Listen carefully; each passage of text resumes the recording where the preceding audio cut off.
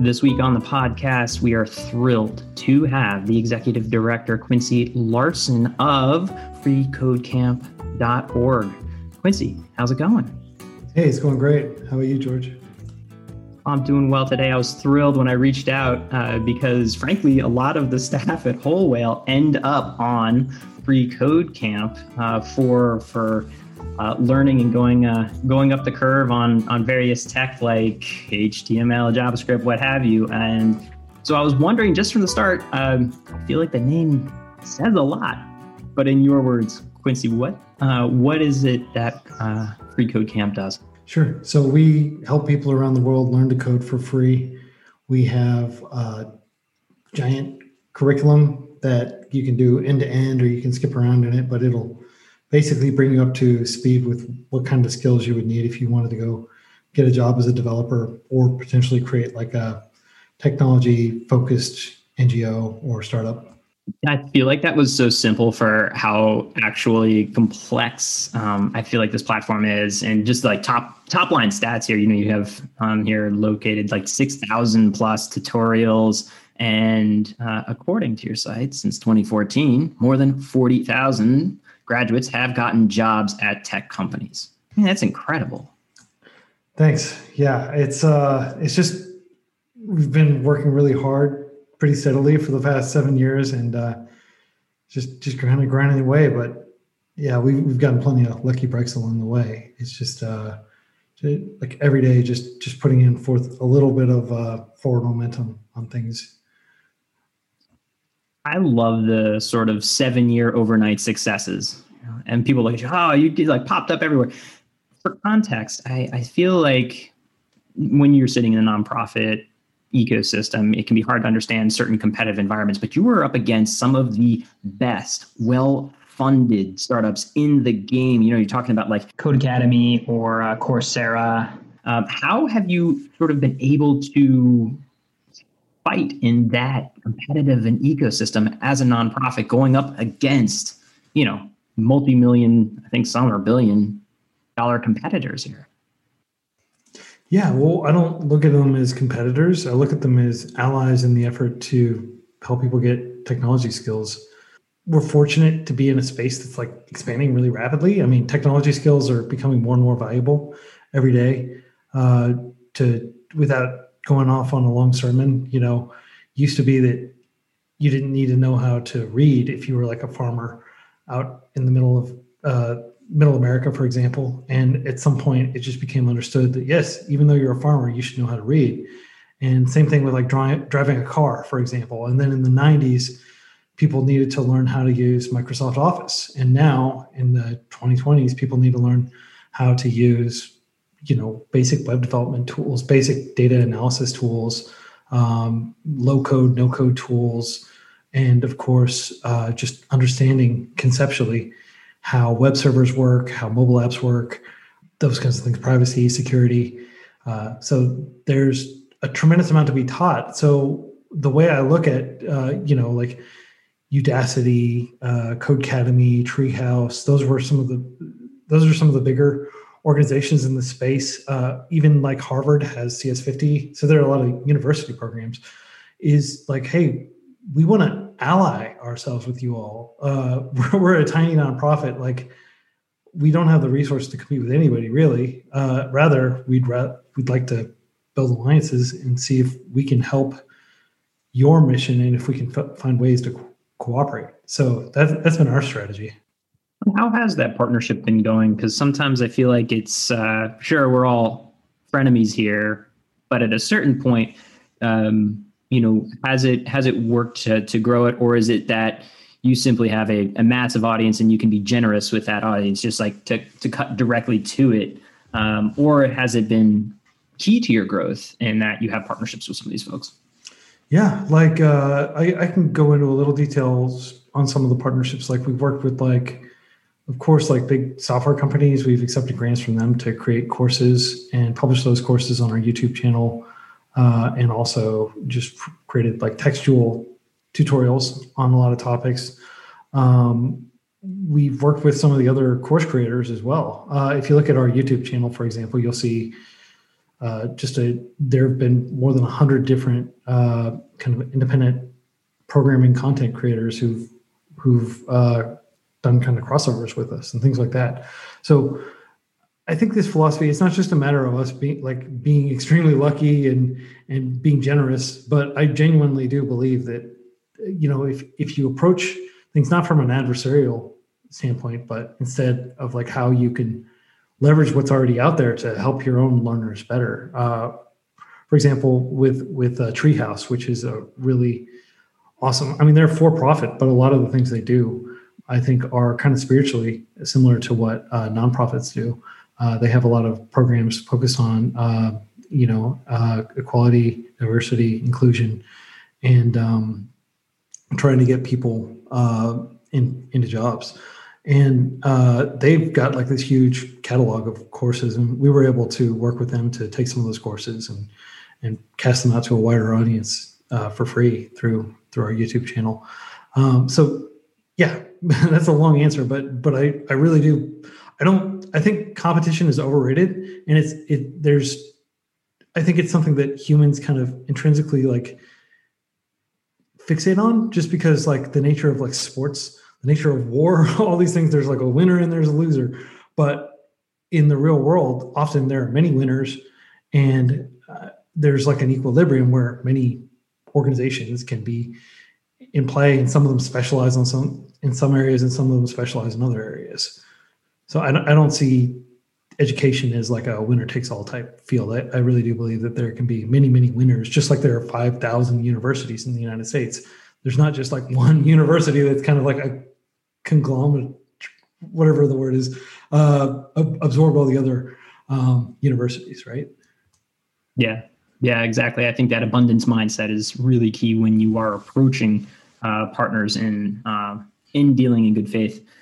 I want to move into like the education component, because I think that in large part is the secret of your success, and something I want our listeners to kind of take away, because there's a brilliance in the way that it seems like you build giant pillar content. Like you create these pieces that are modular, mind you, but they're sequential, they're carefully broken down, rather than one-off lesson on Python and a one-off lesson on HTML. And we have this article over here. This seems wildly methodical and modular and like just planned out. Like you're just putting brick by brick by brick into these courses. Can you maybe unpack how you approached it? These pieces that are modular, mind you, but they're sequential, they're carefully broken down, rather than one-off lesson on Python and a one-off lesson on HTML. And we have this article over here. This seems wildly methodical and modular and like just planned out. Like you're just putting brick by brick by brick into these courses. Can you maybe unpack how you approached it? How much of this was like planned from day one? You're like, someday I shall have over 6,000 resources perfectly organized. Yeah, so I break everything down into curricular and then extracurricular.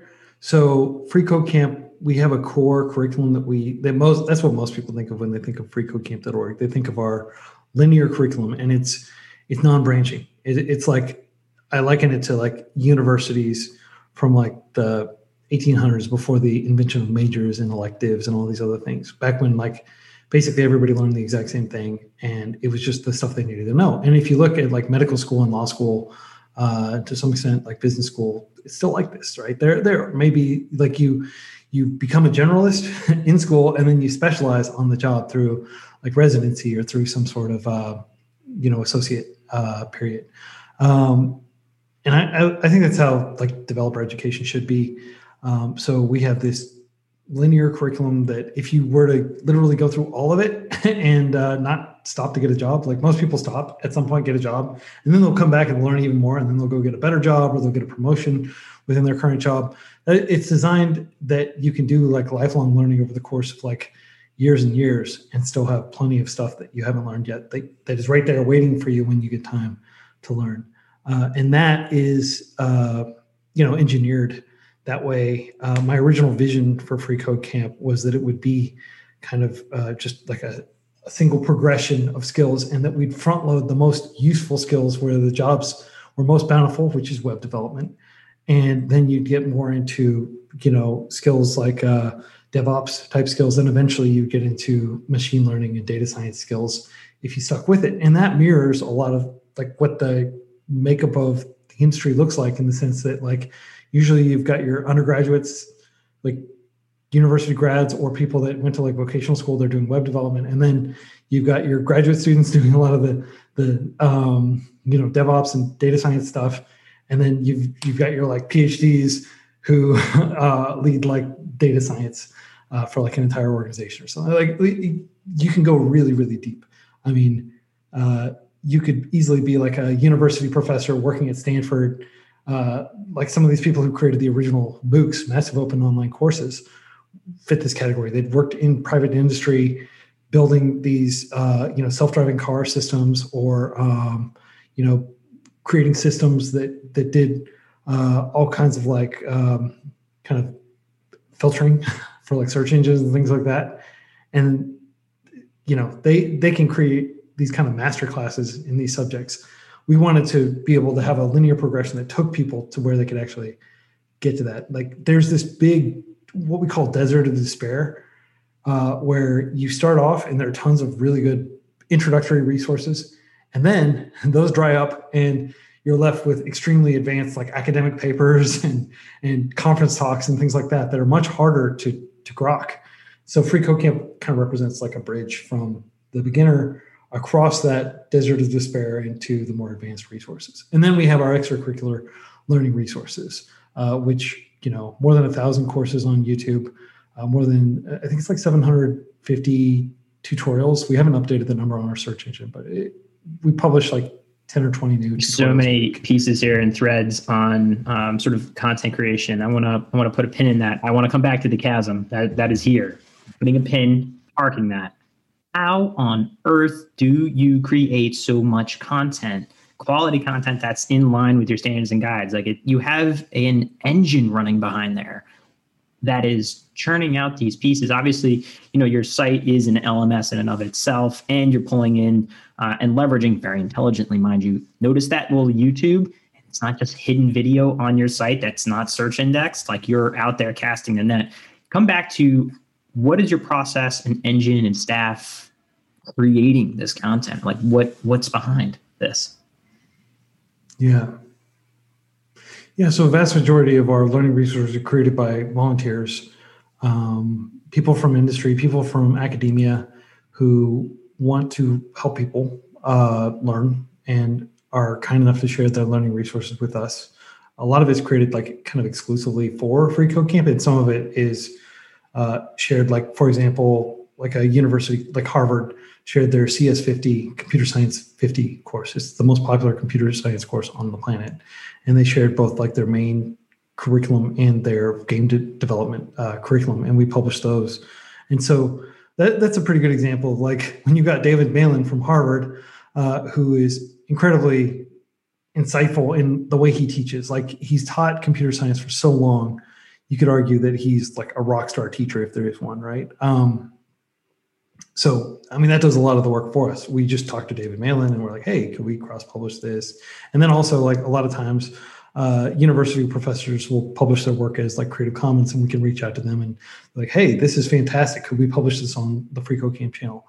So we also get a lot of people who are gradually building up like their presence on YouTube. A lot of experienced classroom teachers and also just practitioners from the field who want to teach these programming concepts. And so we'll kind of anthologize some of their courses and publish those. And then as far as the text-based tutorials, what I do is I work closely with the editorial team, and I'm on the editorial team of FreeCodeCamp. And we identify people who are really good at teaching through text. I meet with them and I'm like, hey, if you're interested in reaching a lot of people and helping a lot of people, we can help you. And then I help figure out what articles we should write. And I coordinate with them on topics and headlines. And I personally have written, I think, like 400 or 500 tutorials. And Bo has written like several hundred, and he runs our YouTube channel, and Abby runs like the main editorial team. So it's just a small handful of people. Like the actual FreeCodeCamp team is less than 20 people. We haven't mentioned our budget yet, but it's like 2019 was $498,000. So we're operating on like a very lean budget, and as a result, a lot of people are working part time, or and most of the work is being done. Yeah, that's wild. Like, I think just to remind people that all of that being done for less than $500,000 is incredible. And I feel like there's somebody listening right now who's trying to get their first 10 volunteers to show up. And it's kind of, I think sometimes like frustrating to be like, yeah, of course you can go get the rock star of Harvard to go teach this course because you have the flywheel running. Talk to me about how you got the first 10 volunteers. Like, what was the sales pitch? You didn't have, what is it? How many people, like over 1 million a month or something through the system? Like, just in terms of traffic, what is the, we get 500,000 visits. I mean, that's real traffic. That's real audience. And I can see when you go to somebody, hey, would you like to reach 500,000 per day? And you're like, yes, please. I want to have an impact. Well, here you go. Talk to me about the first 10 volunteers and what that looked like. Yeah. So, man, it was pretty wild because I was like staying up I was basically working like 120 hours a week, maybe during the early days. So I came from like San Francisco startup culture, and you just brutally, threw yourself into the gears, so to speak. I had built a lot of projects. This is going to be a little autobiographical. I hope you will indulge me. But I had worked as a software engineer. My background was in teaching. I was a school director and a classroom teacher until I was about 31 years old. And that's when I decided I wanted to learn to code. I just automated some aspects of our school to free the teachers up so that they could work more closely with students and not have to spend as much time at their desks. And that worked really well. And I was amazed at how much I could accomplish just some guy in a suit who didn't know anything about technology, like writing some very basic scripts, Googling around and stuff. And so I eventually properly learned how to do software engineering. I just spent like 7 months going to hackathons and using free online resources, lots of free textbooks and things like that, hanging out at the library. And I was able to get a job as a software engineer. And then, so I kind of went through that process myself, and that autobiographical, like that informs a lot of the curriculum development, is like me as a career changer mid-career, like figuring out how technology works and how to like actually get things done with it, getting freelance clients, applying successfully for jobs, all those things. So by the time that I got to this project, this was after several failed projects and just burning through my savings. My wife, we had benefits through her company, thankfully. And we were just living in the San Francisco Bay Area, and I was going to all these tech events and stuff. And just, I created this chat room. I didn't think this was going to work. I built the first version of FreeCodeCamp in like 3 days and launched it and started tweeting about it. And I got people in the chat room together, and chat's very powerful, especially for like building like an immediate bond with people, just hanging out, and volume, as opposed to like, quantity as opposed to quality, which I think you get quality better on like forums and things like that. But in chat, it's really good for just quickly building rapport. And so I just had people, like I stayed in the chat room all day while I was building different functionality on the site. And people would come in and like, oh, this is great. Like, is there a way I can get involved? Can I help? And so, yeah, like just having that chat room, having people come in there, I was able to convince people gradually, like, yeah, we could use help. Like everybody has opinions on how things should be done. And you don't necessarily want to listen to those opinions, but if they want to, like we have this term in agile project development, spiking on things, where they're basically taking low stakes risks, just trying to build something out and seeing what happens, creating a proof of concept. So we got a bunch of people doing that. And then, people eventually like started improving the curriculum. And so it was people being frustrated that the curriculum was so mediocre because it was the product of just me. And gradually like incorporating their feedback, and then it became much more robust. People started getting jobs. People were getting jobs because they were like, yeah, I designed this curriculum. Like people would, like they'd be in interviews and they'd be like, oh, can you, invert like a binary search tree or something like that? And they'd be like, yeah, actually, here's like an entire article I wrote about how to do it. I'm like, you're hired, So that sort of thing, like people getting jobs, and that fed the forward momentum of the volunteerism. Thank you for sharing that. I think the backstory is incredibly helpful because from the outside, it's easy to sort of paint a brush and be like, oh, obviously here's this like rockstar coder and just whipped it up. And, suddenly people were knocking down their door. And like, I think it's, it reminds me of starting kind of right at the beginning with the right culture. And as you said, you were not going after quantity. It was a quality of interaction and sort of creating it in public and saying, you know what, this may not be the best tutorial for this particular web dev, but you sort of then incite people to join you and help you. And I think for some organizations that can be tough. It has to be perfectly polished before it's pushed. So where's the room for volunteers to step in? One more question actually about the volunteers, because this comes up a lot for us. How do you manage this many folks? Is there like an extra system and tool saying like, all right, this is the project, like, because it can be running, herding cats in a hurricane situation with some volunteers, especially if you're talking about like projects where they're touching your code or content. Yeah, so systems, and they're not just software systems. A lot of them are just Google Forms and Google Sheets and the proverbial duct tape and bubble gum that holds most organizations together. I don't want you to think that we've got like state of the art, CRMs for working with volunteers or anything. I'm sure some organizations do that, but there's a lot of like I spend a huge amount of time responding to emails and interacting with volunteers.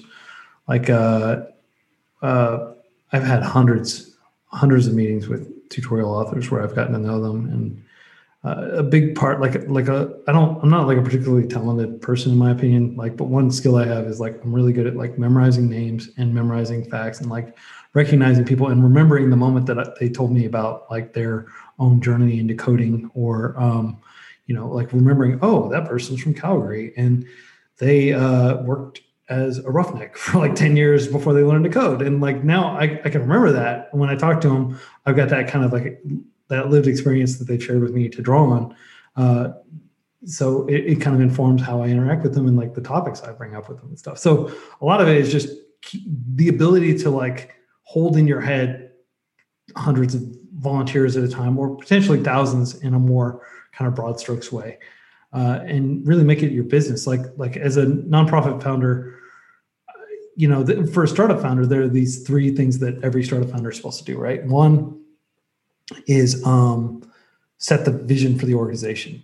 Two is make sure you don't run out of money. And three is bring on the right people. And if you look at it that way with nonprofits, they're basically the same three things. But instead of bring on the right people in the form of just employees, nonprofits also have that additional dimension that they do have the ability to encourage people to volunteer through kind of a mission-driven approach that a for-profit corporation would have a harder time convincing people to do. I mean, some do. For example, Google has Google Tools user group, which is volunteers contributing and helping run local events and things like that. And a lot of corporations have that kind of fanfare that they can have volunteers do that. But as a nonprofit, you have such a big edge because you can you've just immediately removed a lot of the skepticism and cynicism that people feel toward volunteering, because you're clearly in this because you care about the mission. Otherwise you wouldn't be a 501c3 nonprofit, because there's all these additional compliance issues, and it like being a nonprofit is like being a startup on hard mode in many respects. Yeah, I remember 10 years ago trying to decide if I should make Whole Whale a nonprofit or a for-profit, and knowing what I know about nonprofits, I was like, why would I want to go into battle with one arm behind my back? And so, there are advantages, and it's awesome that you're able to leverage those. But I don't know, do you ever have second thoughts? No, because I really just don't think that obviously I don't have any equity, so I'm just a paid employee like everybody else. So there what happens if something bad happens to me? Will my family have any recourse? My wife have to cover all the expenses, things like that pop into my mind. But that's really the only downside, I think, is not getting rich. The upside is you get to work with the kind of people who don't care as much about getting rich and care a lot more about the mission of the organization. So yeah, I don't regret it at all. And I don't really think about like, oh, what if it was a startup or whatever? Like, there's a good chance, like with all the different variables and stuff, it wouldn't have worked as a startup, or something else would have happened, and like an investor would have pulled us in a different direction, and we wouldn't be doing the same kind of work we're doing for the same kind of people, which is to say, people around the world who want to learn to code, many of whom are in the 50% of people who live off less than $5.50 a day. Right, that even putting a credit card form up immediately, they're unbanked. They can't get through that. We're able to make these resources accessible to everybody, regardless of socioeconomic background, and increasingly, regardless of like physical like abilities, and also internet connectivity, other considerations. So, I wouldn't trade this for anything in the world, really. I'm really glad in retrospect that I've made the decisions I've made as far as being a nonprofit. Yeah, I mean, that's a perfect narrative of doing it and enjoying what you're doing, and sometimes that lets you go farther than possibly possible in the other direction. The point I wanted to come back to, coding is daunting. How do you deal with the where do I start question, A, the where do I start problem, and B, the sort of trough of sorrow, the chasm of the point where someone's like, I took a couple and then I dropped off. It's more than a common critique. It's a proven issue with online learning. And I think a lot of nonprofits, when they're saying like, oh, sure, because we try to encourage a lot of our clients and also a lot of folks that look at our content to coursify their competency, to coursify things that their stakeholders can do asynchronously, meaning like you create it once, you package it properly, and then let your audience run with it. We have seen tremendous success coming from it. However, what about the where do I start, and how do you deal with the drop off, that chasm? Yeah, it's a great question. So this is not like an easy question to answer. And if you look at like, MOOCs, massive open online courses, historically they've had very high attrition rates, but you have to consider they're free and people have literally no skin in the game. Like they invested a little bit of time, maybe gave out their email address and like a sign up form. And if they learned anything, I mean, that's gravy, right? Like that's a net positive. So the reality that I've come to accept is like accountability mechanisms do work. If you get somebody involved in like say 100 days of code, which is the hashtag that a lot of people use, they try to do 100 days of coding at least 30 minutes a day and tweeting about their progress and things like that. That works. I mean, it really does. I would say that if you're trying to learn to code and you get involved in that hashtag, you probably doubled your chances of making significant progress inside a year. One of the things to acknowledge, though, is life gets in the way. People do get, like, we're human. We're not machines that can just grind away at something. Some people have more motivation than others, some both intrinsic or extrinsic. Certainly during the pandemic, that's increased the amount of extrinsic motivation that people have because they're seeing that, like, I don't want to be in a job where, I'm essentially risking my life every day just to do what I need to do and provide for my family. So that was, people have been redoubling their efforts trying to gain new skills, seeing, I guess, the fragility of the system we have in place. And software development is a job that you can do remotely. You can do it asynchronously, and you can do it from anywhere in the world, and you can do it pretty piecemeal as well. You don't have to. You can have lots of freelance clients and stuff. So there's a lot of carrot there. There's a lot of cake at the end of the maze, right? But you also, because it's so complicated, it's not as hard. It's not the hardest thing in the world. But anybody who tells you that learning to code is easy is trying to sell you something. It's not easy at all. It's quite demanding. But at the same time, anybody who's sufficiently motivated can learn it. It's just a matter of sitting down and learning it, just like it was, learning Microsoft Excel or learning, how to drive and things like that. Those things are all daunting initially. The great thing about coding is, again, the resources are free, and you don't have to spend a penny. You can do it from anywhere. You can do it at your own pace. There are interactive learning resources like Free Code Camp, and there are also tons of amazing books and video courses and stuff that the community is prepared. And software development in general has like this hacker ethic, as they call it, and a big part of that is the information wants to be free ethos, and people are quick to help one another. They don't perceive each other as competitors. Oh, this person's jockeying for my job, why should I help them?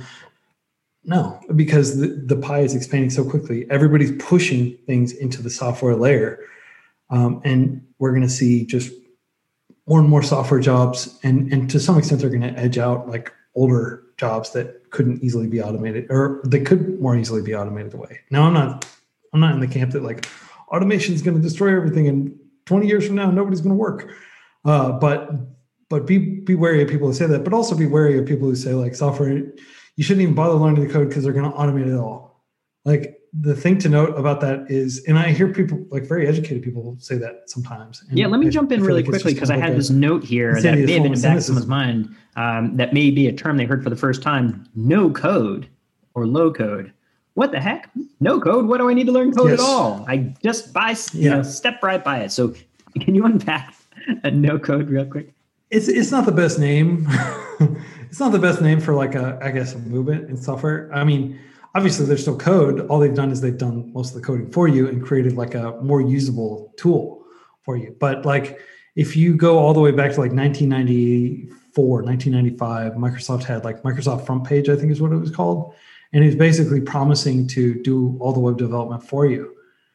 And 2021, you don't hear about that tool anymore because like the more you automate, like, yes, engineers use automation. I don't like go in and start writing bytecode when I'm writing a new program. Yeah, I was going to bring this up a little awkward. I'm like have any many layers of abstraction above. I was really looking to. Yeah. So there's nothing wrong with Dreamweaver. There's nothing wrong with Front Page even. I think those are tools. And it's kind of like if you go into if you're a lumberjack and you go into the woods and you're carrying like your trusty axe and you're trying to fell a whole bunch of trees and somebody comes up and they've got a chainsaw. Well, there's skill involved in wielding a chainsaw too, right? So just like anything, like developers adopt new tools. And so no code is not, a direct substitute for a lot of other tools. It can simplify a lot of things. I think the people most equipped to make good use of no code and low code tools are developers. And I use them myself if I'm in a hurry and I just want to build a quick prototype. So, we're going to be producing a course on some low code tools in the next few months.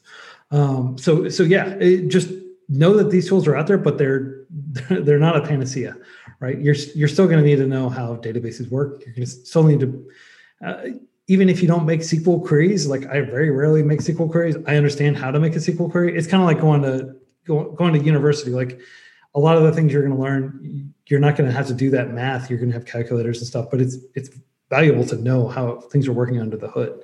And sometimes maybe you can get better performance.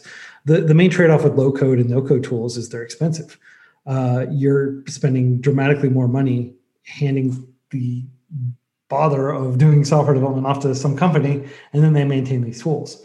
The more you're willing to do yourself, the more money you can save. And that's how an organization like Free Code Camp can serve 500,000 people a day. And then also, have all these other artifacts and resources that are offline and stuff. There's so many rabbit holes. I just want to run down them all. I have more questions than time would allow. I wanted to maybe bring up one more topic and actually layer context to it, is that I actually am also a self-taught developer and coder from back in the day when I was hired at DoSomething.org. Over 7 years, I taught myself every single thing required to become the chief technology officer, which was many, many things that I broke, learned, fixed, and then repeated, and was grateful enough to end up with a really talented team. And I actually started Whole Whale because I saw the industry not leveraging the most powerful tool in recent history, probably ever, for potential impact. So I love what you were doing. I think there's still a chasm for many organizations, many nonprofits. You yourself said you were a teacher, and you're like, wait a minute, I feel like we can automate some pieces here. Going to the like, where do I start piece? What is your advice to nonprofits that are, making their way with basic tech, talking about, they've got their WordPress site, and then they're seemingly constantly getting stuck with maybe internal systems and database pieces. And they're like, we need to keep hiring externally for a solution versus what could they potentially do with Free Code Camp? Where could they direct people? Like, how could they use this as a tool to get to the level that they need to be, could be, should be?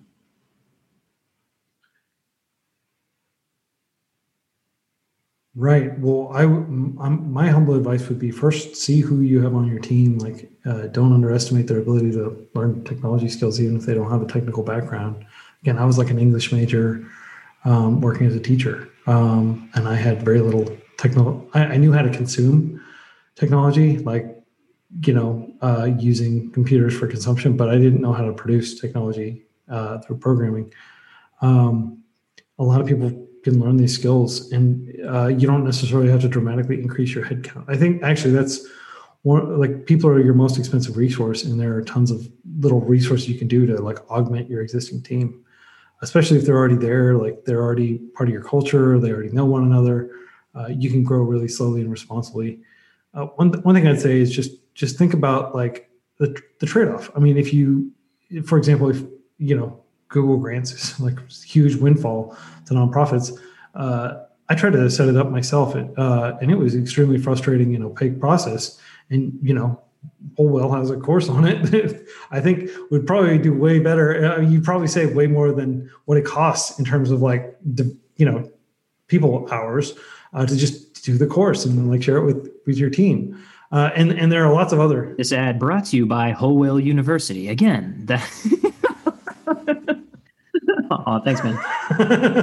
Yeah, but seriously, I think people can, you don't want to be completely like nickel and diming yourself, like trying to save on everything.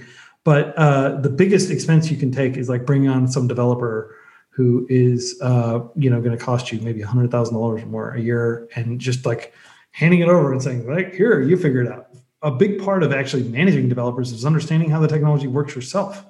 And that's one of the biggest causes of the death of like startups in the Bay Area. And that's why, like, if you try to apply to Y Combinator and you don't have a developer on your team, they're not going to accept you because it's hard.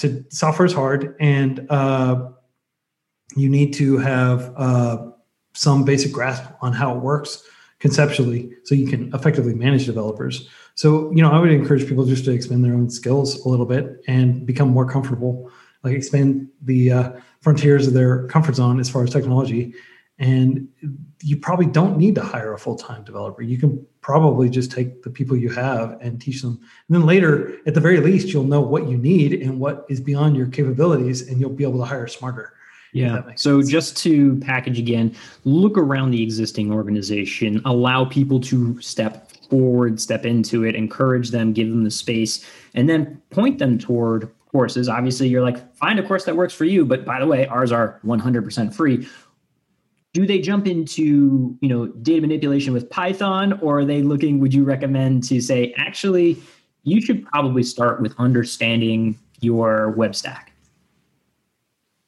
Right. So if you all use the FreeCodeCamp curriculum, it's in a linear progression that makes sense, because we've talked with hundreds of people from industry and like thousands of developers have contributed to this curriculum. It's probably the best single artifact in terms of like being a representative sequence of things that you should learn. It's extremely optimized. Now, there are parts of it that we are continuing to improve, and we want to make it more project oriented. There's plenty of room for development and improvement on the FreeCodeCamp curriculum. I don't want to give you the impression that you're a fool if you can't understand it because everything's laid out for you. No, there are a lot of inductive leaps you're going to have to take. You're going to have to do Google searching and wrap your head around these things. It takes time, but that's a great place to start. And then we have extracurricular topics on most technologies. Like if, for example, you had like a huge amount of data and you need to figure out how to work with it, like, you can learn how to use SQL. You can learn how to use Python and a lot of powerful Python libraries for free on FreeCodeCamp's YouTube channel. And if you just Google things, just look for the FreeCodeCamp result, and it won't be a bunch of ads that like load in and everything. It'll be like super fast, like everything's super optimized, very accessible.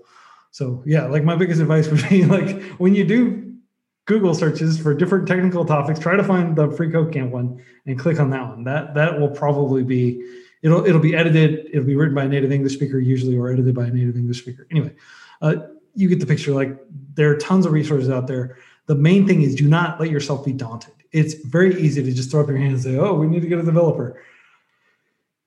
If you don't let yourself be intimidated by technology, just like you, George, I mean, you learned over the course of 7 years enough to become a CTO. That's phenomenal. And I didn't even know that before this conversation, but I'd love to, if you have time, if you want to write about your coding journey, I think that'd be really inspiring for a lot of people. But yeah, don't be daunted, and just trust that like you can learn this if you put in the time and energy, and if you don't quit. If you keep coming back, take a break, come back.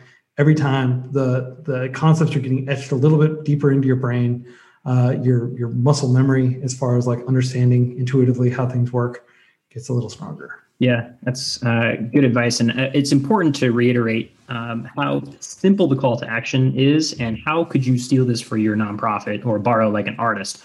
Start here. There's literally a giant yellow button on this site. It's like, just click this, you goofball. Start here, and we're going to take you through what you probably need to know. And you've built it in a modular way, so that when people are asking questions on the Google, when people are asking questions, you're showing up as the answer for that as well. So you're getting both the start here narrative journey and the opportunity to show up and answer questions when people are asking, and sort of side door into the building as well, because you've opened it up. I think both ways are just, it's perfect architecture for how you scale and get to where you're going. And you're talking about this motivation in terms of getting people to do things. We subscribe to the BJ Fogg behavior modability. Behavior is motivation, ability, and trigger. And you're saying like you generally start with high motivation, but how do we make the barrier lower, the trigger easier? And it's free, so okay, that's pretty darn good. But I think it's important to know, because you went through it quickly, but the accountability there of saying like, oh, here's a community, right? Here's another one. We have a group of people that I'm accountable to, and I'm like checking in with, like, how are you doing on your 100 days? You set this goal. So you have the community there, accountability, and this sort of prize at the end. The prize at the end, you're going to get this job. You're going to be able to save yourself from having to hire a developer, which may or may not work. You're going to skill up personally and make yourself more marketable in your own company, make your company better.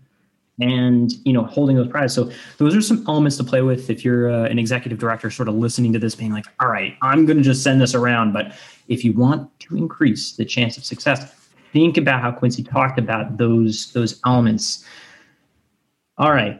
I think we're turning toward our rapid fire, unless there is anything you'd like to put a finer point on here. I'm getting a thumbs up. Okay. Please keep your responses to around 30 seconds. Quincy, what is one tech tool or website that you or your organization has started using in the past year? Yeah, Rocket Chat is awesome. It's a Brazilian company. If you use Slack, if you use like Microsoft Teams, I think is what it's called, this is a self-hosted alternative to that. You just spin up a server, and your team can jump on there and chat, and it's got most of the main features. And you own all the data. It's essentially free. The software is open source. You can pay for like a service level agreement and hosting from them if you want. But it's been great. We love it. What tech issues are you currently battling with? Right now, Google is doing some. They're kind of raising the bar as far as site performance.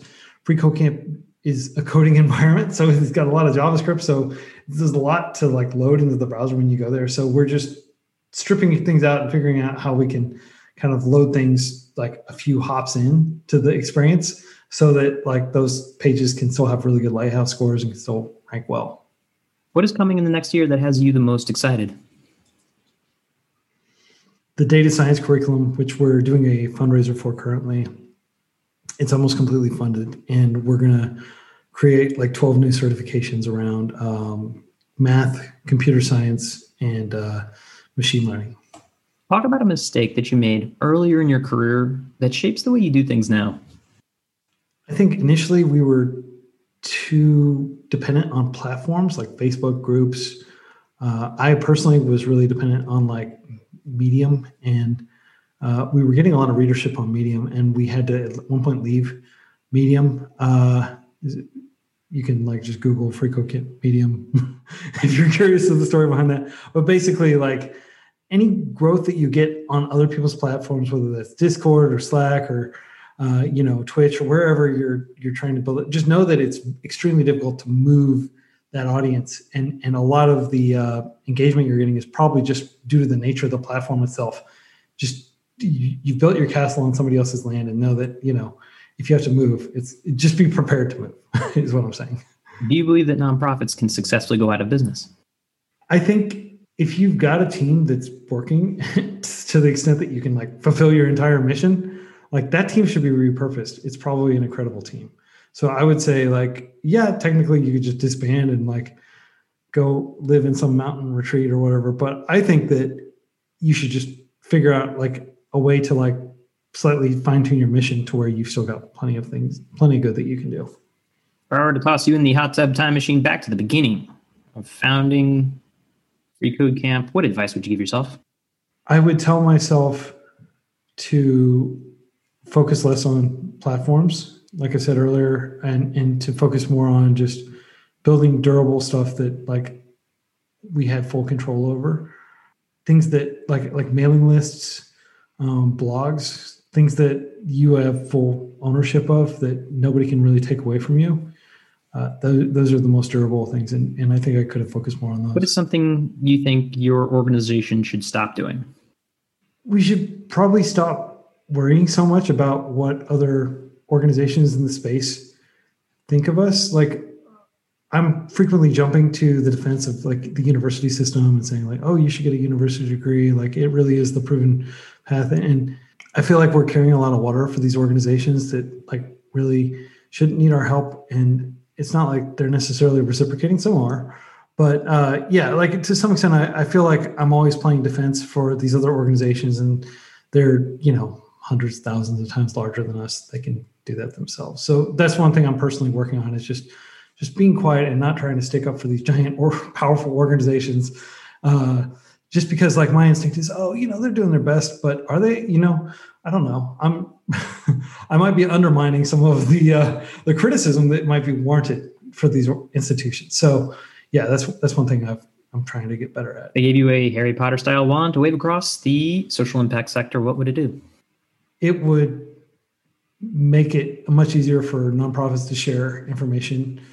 This is one of the few good podcasts that I've found in the nonprofit space. There are some other good ones, but I feel like nonprofits just need to congregate more and share more expertise among one another. Like you look at like incubators and accelerators like Y Combinator and Techstars and like all these different ecosystems for-profit entities. Like it's just amazing the disconnect between like for-profit organizations and the amount of information being shared back and forth and nonprofits. I mean, it feels like there's just so much latent potential there. How did you get started in the social impact sector? So I always wanted to do a nonprofit that was in the technology education space or in the education space. And then as I learned more about technology, specifically technology education, and FreeCodeCamp is the first 501c3 that I've been involved with in terms of like leadership and stuff. What advice would you give college grads currently looking to enter the social impact sector? I would say that definitely if you have the resources to be able to pay off your student debt and take like a below wage, I mean, there's definitely a movement to like, nonprofits can pay, and there are some nonprofits that pay like comparable, like Mozilla, for example, and some nonprofits just have the money to be able to pay, what their private sector equivalents are. But I think realistically, you probably are going to be taking a pay cut, and that's okay. If you can figure out a way to make it work, it's worth it. Like doing the work, carrying out the mission is worth so much more being able to like think about the work you're doing than say like, oh yeah, I got a new car, or I got this like significantly larger house in this more, nicer neighborhood than I would have otherwise been able to. I feel like there's so much social pressure around earnings, and just tune that noise out and focus on what's important to you. What advice did your parents give you that you either followed or didn't? My parents wanted me to go to university, and I did. And in retrospect, like that cascade of opportunity did help me quite a bit. Like I was able to go get a graduate degree in China and spend years and years abroad, like learning about how the world works outside of this, outside of the U.S. And so definitely, I would say like their emphasis on going to school. Even though I dropped out of high school and I wasn't going to go to school, like I took the GED, I enrolled in a really cheap state school in Oklahoma City where I grew up. And that was definitely the right call. And I'm glad that they didn't just let me work at Taco Bell and like kind of encouraged me to keep expanding my horizons. What is your favorite question to ask people? I just ask people, what projects are you working on? Because people may be like working some job they don't particularly like, or they may be busy mostly taking care of like a sick relative or other kids and stuff. But I think most people do have some sort of project in their minds that like, oh, when I get time, I'm gonna work on this. And so what fires them up? What really gets them excited in terms of building? That's what I ask people. And I think that's the best way to understand what they're really all about beyond just looking at the basic facts of their lives. All right. Final hardball. How do people find you? How do people help you? Sure. We would welcome volunteers. We would welcome support if you're able to donate to our nonprofit. If you just go to freecodecamp.org and look around, that's probably the best thing to do. If you Google like Free Code Camp, donate Free Code Camp. If you want to hear about me personally, just Google Quincy Larson. There are not very many Quincy Larsons. I've got a pretty good distinct name. So yeah, you should be able to find out all that information. I'll definitely disclose that I'm pretty sure we are a monthly donor as well. I recommend it. And I recommend pointing your organization toward learning at freecodecamp.org. Quincy, thank you so much for building this and the work that you're doing and will continue to do to support people finding their journey in code. We appreciate it. Absolutely. Thank you for everything you're doing for nonprofits through education and sharing these resources. This has been Using the Whole Whale podcast. If you want to keep learning more about these topics and others, head on over to wholewhale.com/university to keep learning with us. Thanks as always to GregThomasMusic.org for his tunes that underwrite our tracks. They're fantastic. Hope you're doing well, Greg. And just a reminder, subscribes really help us on any platform that you listen to us on. Please give a thought to click and subscribe and maybe even a comment because we like hearing from you.